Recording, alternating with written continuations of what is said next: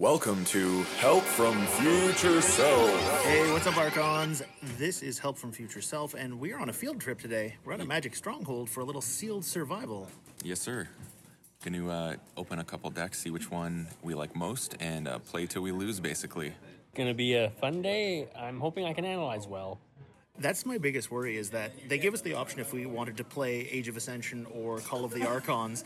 And I think if I was really concerned about winning, I probably would have said Call of the Archons because I feel better able to assess the quality of individual decks. I mean, obviously, still, you get issued what you get issued.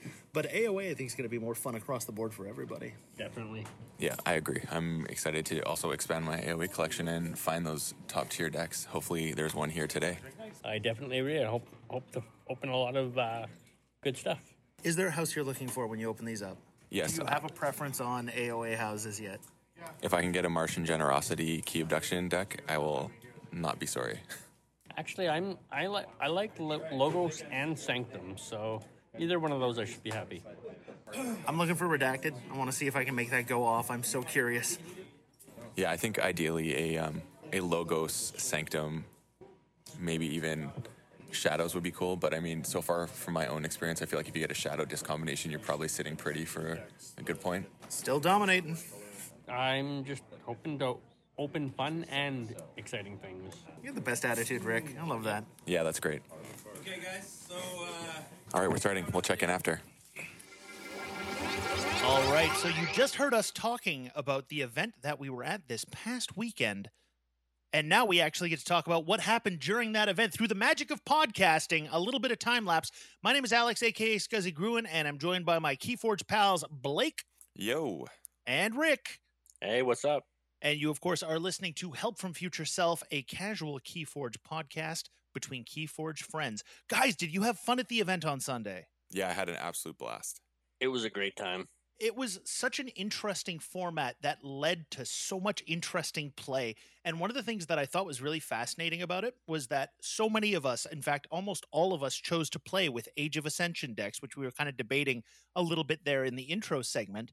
And that led to, I think, a lot of things where some strong decks won lots of games and then lost a game and then had to fall back into another deck, which I thought was really interesting. So nothing was a given as far as the way the day played out in terms of who was winning and who was still included in the tournament. Yeah, I noticed that too. It was really unique. And so my experience with the tournament was amazing. I took down the tournament.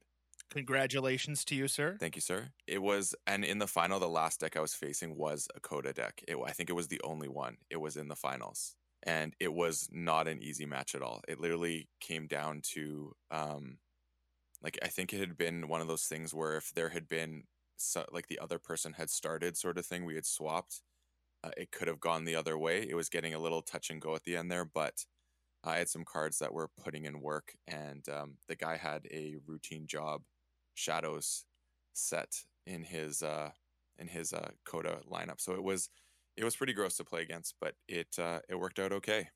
Rick, how about yourself? How did you find the tournament? I had a little bit of difficulty with analysis of both decks. However, I was able to determine one deck being better than the other, and I actually chose to get rid of the lesser deck first. Interesting. I found to be a better strategy. Unfortunately, I didn't have, in that one game with the second deck, I didn't have long enough to learn it, and I bowed out in 2 rounds quickly, hoping to do better next time. That is kind of the bummer about having this format instead of Swiss rounds, is that you're really only guaranteed 2 games. If you do okay, you'll get more, but it is one of the things. But there was some play that we got to do outside of that. Like after I got eliminated in the 3rd game, I went and played some other stuff. Eliminated by my co-host Blake, of all people. How you do me like that, buddy? I'm sorry, I did feel bad afterwards. It felt dirty. That was a very good deck, though. But Rick, you bring up something interesting that I actually wanted to talk to both of you guys about, which is, you look at the 2 decks for an event like this, and the format, as we said, is you get 2 decks sealed, you choose which one you're going to go with, you play with a deck till it's eliminated, then you play with the next deck till it gets eliminated, then you're out of the tournament. Do you choose the more powerful deck or the less powerful deck going into it? Is that the idea? So if you choose the more powerful deck, then chances are that you may get further in the first couple of rounds, but then you may not have any kind of fallback position if that one goes down. Versus, you may end up with a loss on your record, which could matter if you're getting to wins versus losses at the end of the tournament. That's But not actually how it went. oh, really? So after you left, basically how it worked was it was true survival. So I ended up playing someone I'd already played before, and it Ah, basically worked until there was one person who had one deck remaining and no one had any decks remaining. That was how it went. It was a long tournament. Like we started at 12:30 and I didn't leave till 5. So it was the longest tournament we've played at a store, I think. Wow. Yeah, so it was long. So we just kept going, and it was a matter of it got really weird at the end too, where one person had a bye, so like you're waiting to see who wins that game, and then you play, and you just kept going, and it was a true survival series, and it was a lot of fun. my goodness. Yeah, it's a little hard to figure out, especially with a format that none of us had played before, how long the actual day is going to go, which is one of those things about tournament planning that you have to really be ready to set aside at the very minimum, in my experience, 4 hours. I Yep. think 4 hours generally means you're safe. But I mean, Mm-hmm. if it's like if you're playing like 8 matches over the course of a day, like you're at one of the vault tours, it can be like 7 hours longer, Yeah. and depending on how well you do and whether or not you decide to drop out. But I guess I'll pose the question to you then, Blake. Do you start with the stronger deck or do you start with the weaker deck? And which did you actually start with? I started with my weaker deck. My way of evaluating was count creatures, count bonus ember, count creature control and ember control, and then whichever one seems to have more of an advantage, that's the one I went for. Mhm. And so I identified what the one that I won with as the better deck, and I didn't start with that one. And the main reason being is you're just starting to play Keyforge for that day, most likely. So you're not in that mindset fully yet. You haven't played against anyone. So this way, you're kind of getting warmed up. And it's just the odds of going that many rounds with two decks. So we had 10 players. That was essentially 20 decks that had to be, or 19, I guess, in the end, that had to be beaten. So I just thought the odds of you being able to go perfectly with your best deck is very low. So it's Mhm. better to go as far as you can with the one that you don't think is good. And then you're into the playing and you kind of are seeing the way things are coming out, especially it's still a relatively new set. Like, I mean, as much as we know the cards well, I'm still discovering new things all the time. So you have the ability to see a little bit more of that. And then once that one's knocked out, you're like, okay, now I got the one that I really have faith in. I feel warmed up. I'm aware of some maybe mental mistakes I was making or like being sloppy play, anything like that. You can allow that to be put to the side and now really focus and put in your best work with the deck you think that is the best. And that's the strategy Mhm. I went with, and it worked well for me. That's a good strategy. I kind of wish I had gone with my weaker instead of my stronger deck because my weaker deck got eliminated very quickly. Um, it was ultimately a case though where I felt like I was not 100% sure which one was the stronger and which one was the weaker deck, and I think I was blinded by the fact that the weaker deck had a lot of like kind of cool things about it, like it has a Maverick, it had a legacy card in it, so it had all kinds of stuff in it where I was like, oh man, this is going to be so cool to play with. It And was I'll save shiny. this one for later. Yeah, exactly. It was shiny. And then it just ended up not being able to really do anything. Like it had neat stuff in it, but it didn't cohere. Whereas my stronger deck had a lot of things that just independently worked really well for it.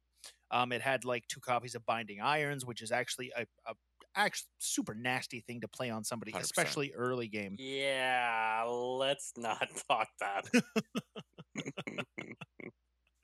As well, it also had some of the cool new Mars cards, and it was my first Shadows deck for Age of Ascension. So I really feel Really? like, yeah, yeah.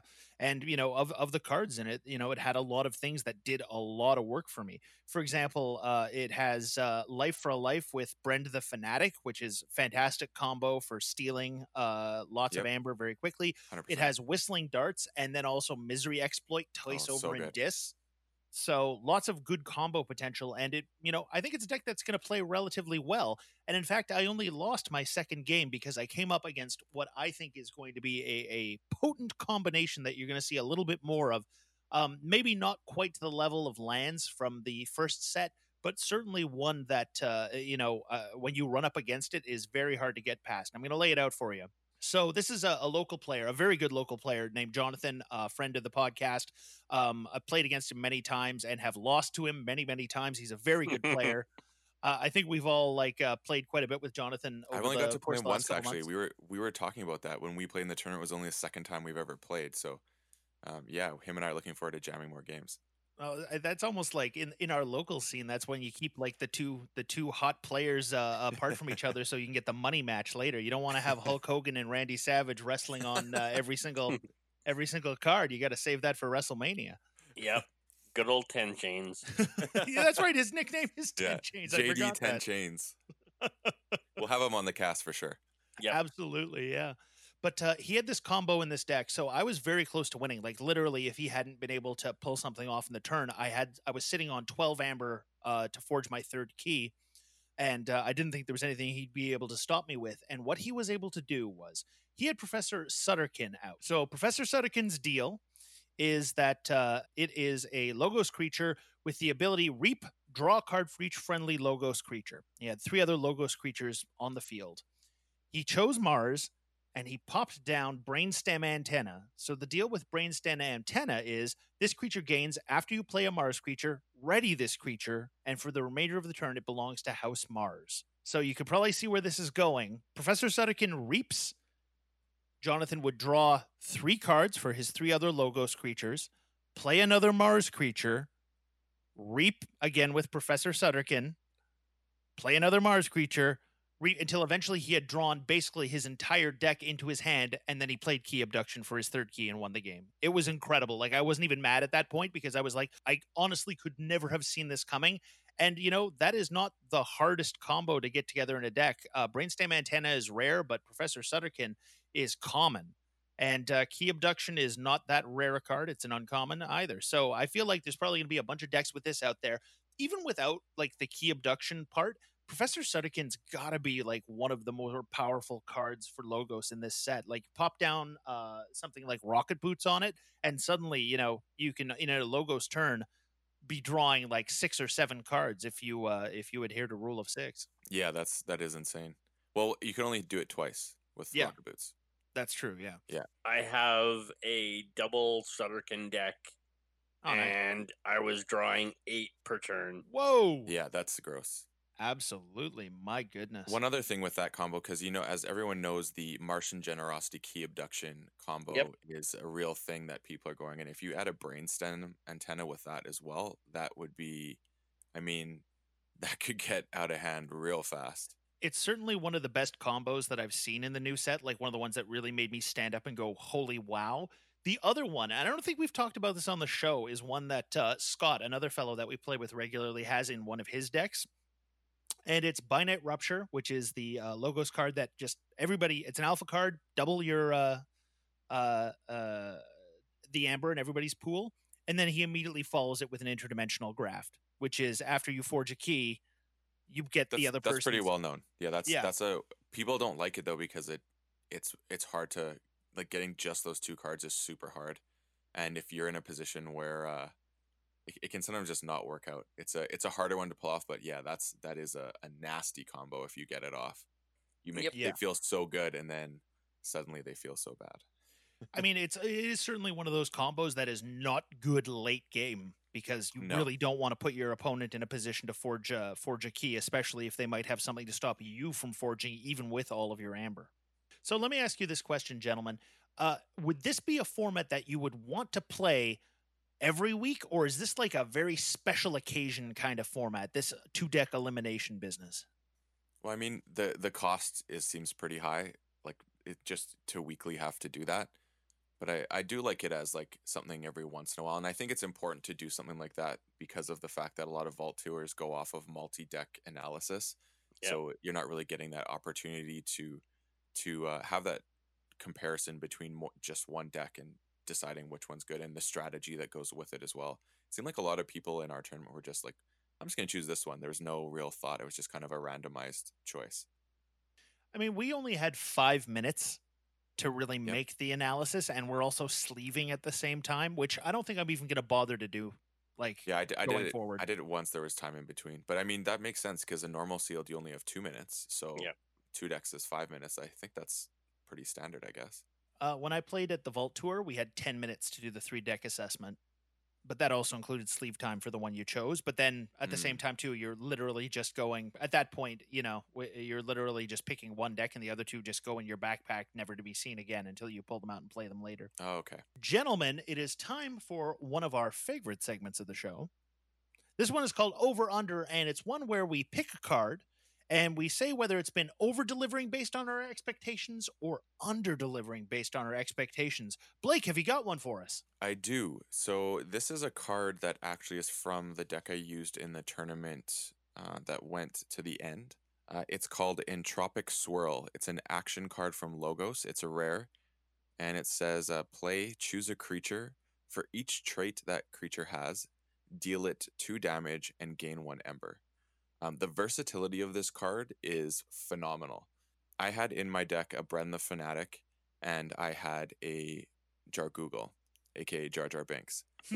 And I basically I also had 2 Archimedes in the deck. So I play Archimedes, and I could play a Brend on one side. I was normally doing a Jargoogle on one side, though. And then I would put a card underneath. Then I'd play Entropic Swirl on my Jargoogle. It gets dealt 4 damage because it has 2 traits. I gain 2 Ember. I now house cheat the card I just put underneath it into play, and then it gets archived, so I can do it again next turn. That was a combo that I did to great success, and I did over and over again because I also had life for a life, so I could basically set it up again next turn, call Shadows, and do the same thing. And I can do the same thing with Bren, because Bren's only got 3 power and 2 traits. Again, 4 damage dealt. Bren's gone. I steal 3. So it was a really great card. Super versatile for triggering effects on my own creatures with a destroyed ability. And then I also could use it if I had a problem on the other side as well. And it had 4, just deal 4 damage, get 2 Ember. I mean, at the end of the day, removing something and getting 2 Ember for a card is great value, never mind anything else that you're having going on. So it definitely overperformed. I didn't even think at first about using it against my own creatures. And then I had that aha moment and I was like, whoa, this is going to be really awesome. And it just worked. It was like an engine for me a lot of the time. Rick, have you got an over-under for us? An over-under, not really, but I definitely have one that's under watch for myself. It is a Shadows card, and it's called Lethal Distraction. It's an action. It says, play, choose a creature for the remainder of the turn. Whenever the creature takes damage, it takes an additional 2 damage. That, I actually played against you, Alex, during turn 1 of the Sealed, and it seems like it's going to be an amazing card for me. It's going to do some amazing work and clear the board, I think. Yeah, I could see that being really powerful with something like Whistling Darts. Yeah. Or even if you had the Throwing Stars one, where you gain Ember when you destroy it, because then you're basically dealing would be dealing 3 damage every time, isn't it? Yep. Yeah, that's really cool. Alex, what is your over-under today for us? I got an under, I'm afraid. So I was really excited when I saw 2 of this card in my Shadows layout, and I thought it was going to do more for me. I had 2 Furtive Investors in my deck. And Furtive Investors is a Shadows action with great artwork, actually. It's got a typical Shadows creature showing off a little suitcase full of amber. Old Bruno, if you remember Old Bruno from the first set, is off in the background. You get a pip of amber for playing it, and it says if your opponent has more amber than you, gain 1 amber for each key your opponent has forged. This just wasn't going off for me, and I don't know if that's just the nature of this deck in particular, but I find oftentimes that Shadows, unless you are specifically hanging back to try and steal up that amber, isn't necessarily going to do that. And I don't necessarily feel like that's as much of a strategy in Age of Ascension as it was in Call of the Archons, where people were sitting on, I'm not going to get a bunch of amber. I'm going to keep a low amber count so that I can play a bait and switch or a too much to protect or something else like that. I feel like more often in Shadows, people are racing up and using what they can to get their amber built up real quick. So Furtive Investors, while it might have been a great card back in the older set, it just wasn't working out for me on this one. So maybe I'm wrong, and maybe it'll do more work for me in future. But as of right now, I feel like Furtive Investors is under delivering. It's funny that you say that, because I was debating talking about that or Entropic Swirl, but that I didn't have in my deck that I played this weekend. This one I did. And I would agree with you. That's a major undercard.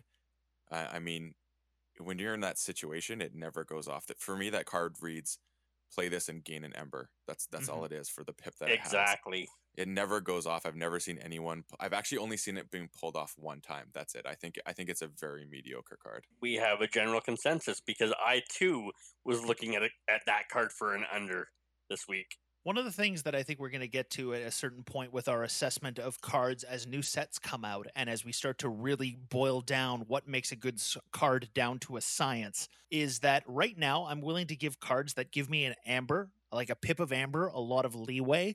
But I think that a science that's going to come around at a certain point is the science of what is the opportunity cost lost from having this card versus another Shadows card, any other Shadows card.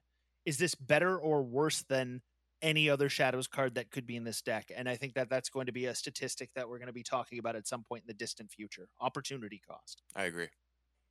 All right. So we've talked a little bit about the tournament that we were at. We've talked a little bit about what we learned about some cards in the over-under sense from playing in that tournament.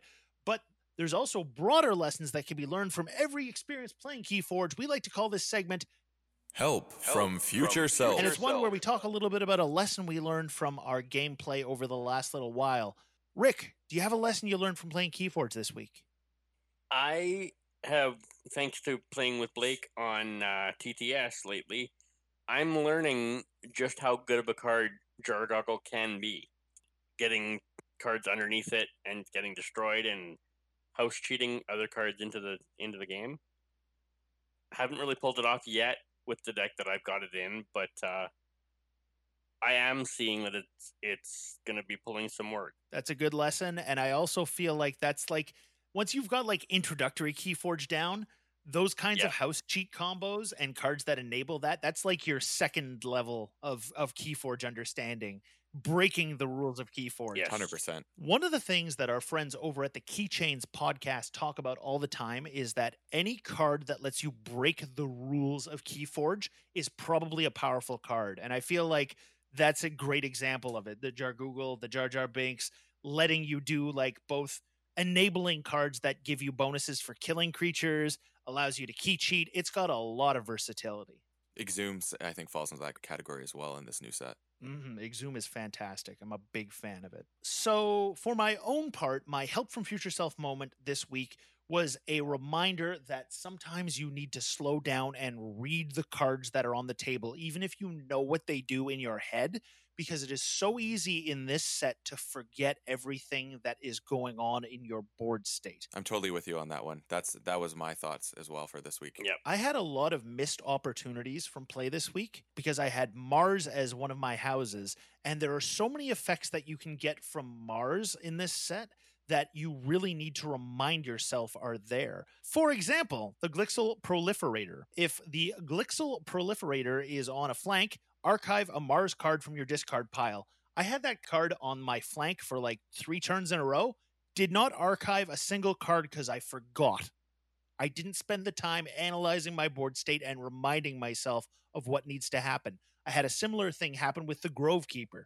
Grovekeeper is an untamed creature. At the end of your turn, put a +1 counter on its neighbors. I forgot to do that turn over turn.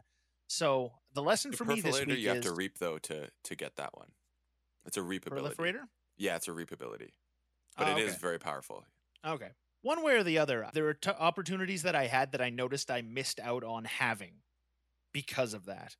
So, once again, read cards, remember cards, and just because you know what a card does when you put it down, that doesn't mean that you can't remind yourself turn over turn to make sure you're getting everything that you should out of your board state. That was my Help from Future Self moment. I agree with that, Alex. I think also it's just in general, I think taking a beat and just kind of analyzing everything that's in front of you and in your hand instead of rushing to make a play sometimes is a really, really smart way of thinking, especially in a sealed tournament because their 45-minute rounds are not the typical 35. So I think that taking that little bit of extra time just to kind of check yourself almost and make sure you are truly aware of the whole board instead of in between turns formulating your plan and then something comes out that completely changes the dynamics and you already had your mind made up. There's nothing wrong with taking a little bit of extra time. Absolutely. I find that I rush because I'm always scared of getting called slow play. I don't think that's ever happened to us, though. I think you can take that risk, especially when we're in a format that has more time. I think we're also benefiting in many ways from the fact that Keyforge is still a young game, less than a year out in the wild, which means that everybody's kind of in the same boat. Very early Mhm. on in my Keyforge playing experience, I had somebody on the Crucible tell me I was playing too slow and quit the game. But I've only ever had that experience the one time. And I feel like people are pretty understanding, especially where we've got the new set out. Everybody's still learning the set. Everybody's still trying to figure out what the card interactions are. And it's a pretty friendly community overall. Yep. Yeah, I agree. All right, you have been listening to Help from Future Self. My name is Alex, aka Scuzzy Grew, and you can find me on Instagram and Twitter under that handle. Blake, where can folks find you online? I go by Boulevard Paper Fight. That's BLVD Paper Fight, and I'm on Twitter mainly. And then I also have a YouTube series where I put out videos going over content and whatnot. And entertaining videos they are. Rick, where can folks find you online? The Wheeling Keyforger on Twitter. All right, thanks so much for listening. We'll be here again next week with more chit chat about our favorite game. Until then, Keep forging.